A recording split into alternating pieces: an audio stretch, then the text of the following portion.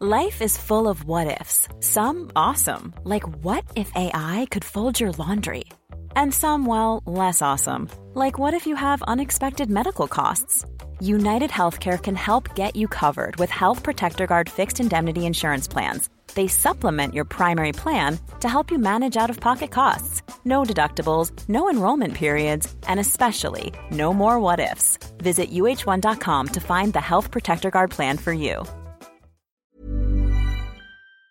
Hello and welcome to Hard Currency. This is our last podcast of the year, the podcast that discusses the wonderful world of currencies. I'm Roger Blitz, and with me to look back at 2016 and look at some pointers for next year is Simon Derrick of BNY Mellon. Simon, the FT has been running a series asking for readers to sum up the year in a single word. Bonkers comes to mind to some of our readers. Any word in particular for you? I think I'm going to go with shocking. Right. You have been around for a while, is that not right? Yeah, I've done a few years doing this job, yes. So how did 2016 feel compared to all those previous years?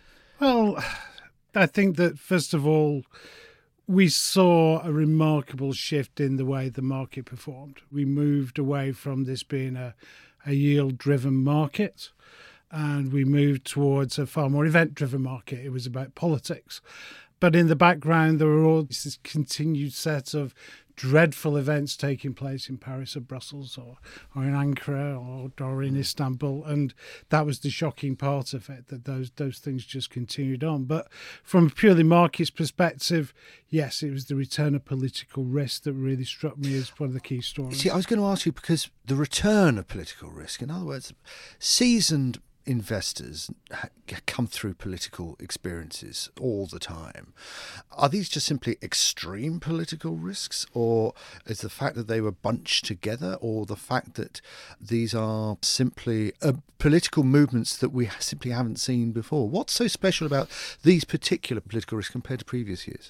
Well, I think the first thing to say is that if you consider the way the markets, particularly the foreign exchange markets, have performed over the course of the previous few years, any kind of risk that wasn't related directly to yield in one form or another, or some of the real extremities, the Greek crisis, for example, really were ignored. And the reason for that was that simply yields were so low, negative yields across continental Europe most obviously, but also in Japan, that investors were forced to search for yield almost come what may.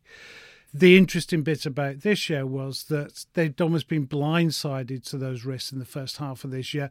Yes, people were aware that the EU referendum was coming up, but other than maybe in February, they'd ignored it. The presidential election was something that was vaguely in the distance. Nobody really worried up until the last couple of weeks in front of the referendum. And then when that shock came through, you saw something very different happen. You saw people realizing that this is genuinely a big event. This is a game changer for the UK economy and continues to present a lot of uncertainties. But it broke the yield cycle. And what you saw was a currency that now behaved almost solely on the back of political events. And that, I think, was the remarkable thing. And he did say, I would argue, that actually this was game-changing. It was something that investors had not had their eyes on. And it was the rise of, we've used the phrase many times, but it was the rise of populist politics. Yeah. And maybe those of us in the markets, as much as politicians, were blindsided by that. So that's one big takeaway from 2016. Have you got another, perhaps one that's not necessarily on people's radar? Well, I certainly think for me one of the interesting stories at the start of the year and the end of the year was Chinese currency policy. You will remember that if we go back to January this year, China was spent something like $100 billion that month alone to defend the renminbi. And here we are coming into the end of the year. I think they spent close to $70 billion in November. That, I think, is fascinating. But where it gets really interesting is when you look beneath the surface and you look at the US Treasury's TIX data, and you suddenly realise that mainland China is also reducing its holdings of US Treasuries. I believe that between the end of June and the end of October, mainland China's holdings reduced by $125 billion. That's going on 10% of their holdings. That That, I think, is an interesting story, and that, I think, is still below people's radar. Okay. So those are your two big pointers of 2016, and do they shape and frame how you're feeling about the next year? Yes, they do, because in multiple ways. I mean, Europe is certainly, I think, an area where people are focusing on right now. Obviously, the French presidential election, the German federal elections, the possibility of an Italian election, which was still in the background. We have the Dutch general election as well. So certainly I think that will gain far more attention now. And I think the way the Italian referendum played out will make that particularly a focus for investors.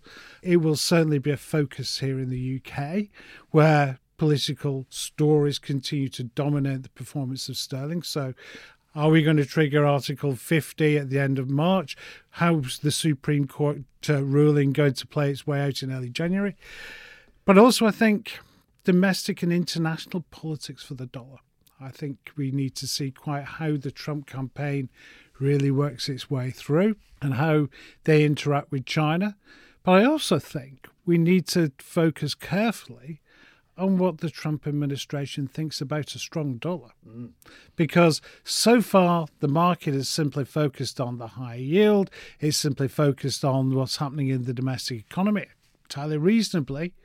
But will the Trump campaign be truly happy to see a dollar yen that's trading at 125 or 130 or wherever it gets to, or a euro that's trading well below parity? Do you think that the market will look at the Fed as a kind of a backstop, given how hawkish Yellen was last week, that actually the market can now turn their attention to thinking about fiscal and Trump as a kind of a bonus? But if that doesn't happen, if he does disappoint in that direction, there is still what Yellen thinks about the US economy, which is incredibly robust. And I certainly think that will be an important driver. But what this really reminds me of is 1985.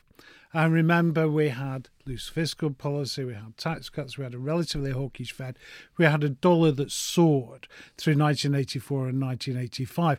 And it was the pressure from US corporates that was brought to bear on Congress, and which in turn was brought to bear on the Reagan White House, that led to the abandonment of a laissez-faire attitude towards the dollar, and ultimately the Plaza Accord, which came in November of 85.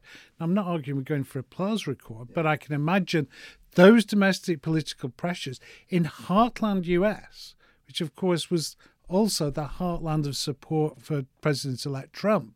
I can imagine him being particularly sensitive to those kinds of calls. So a strong dollar, yes, I can absolutely see that. And I can imagine it going a lot further than perhaps, forecasts currently suggest. But do I think that it would lead to a political pushback within the US?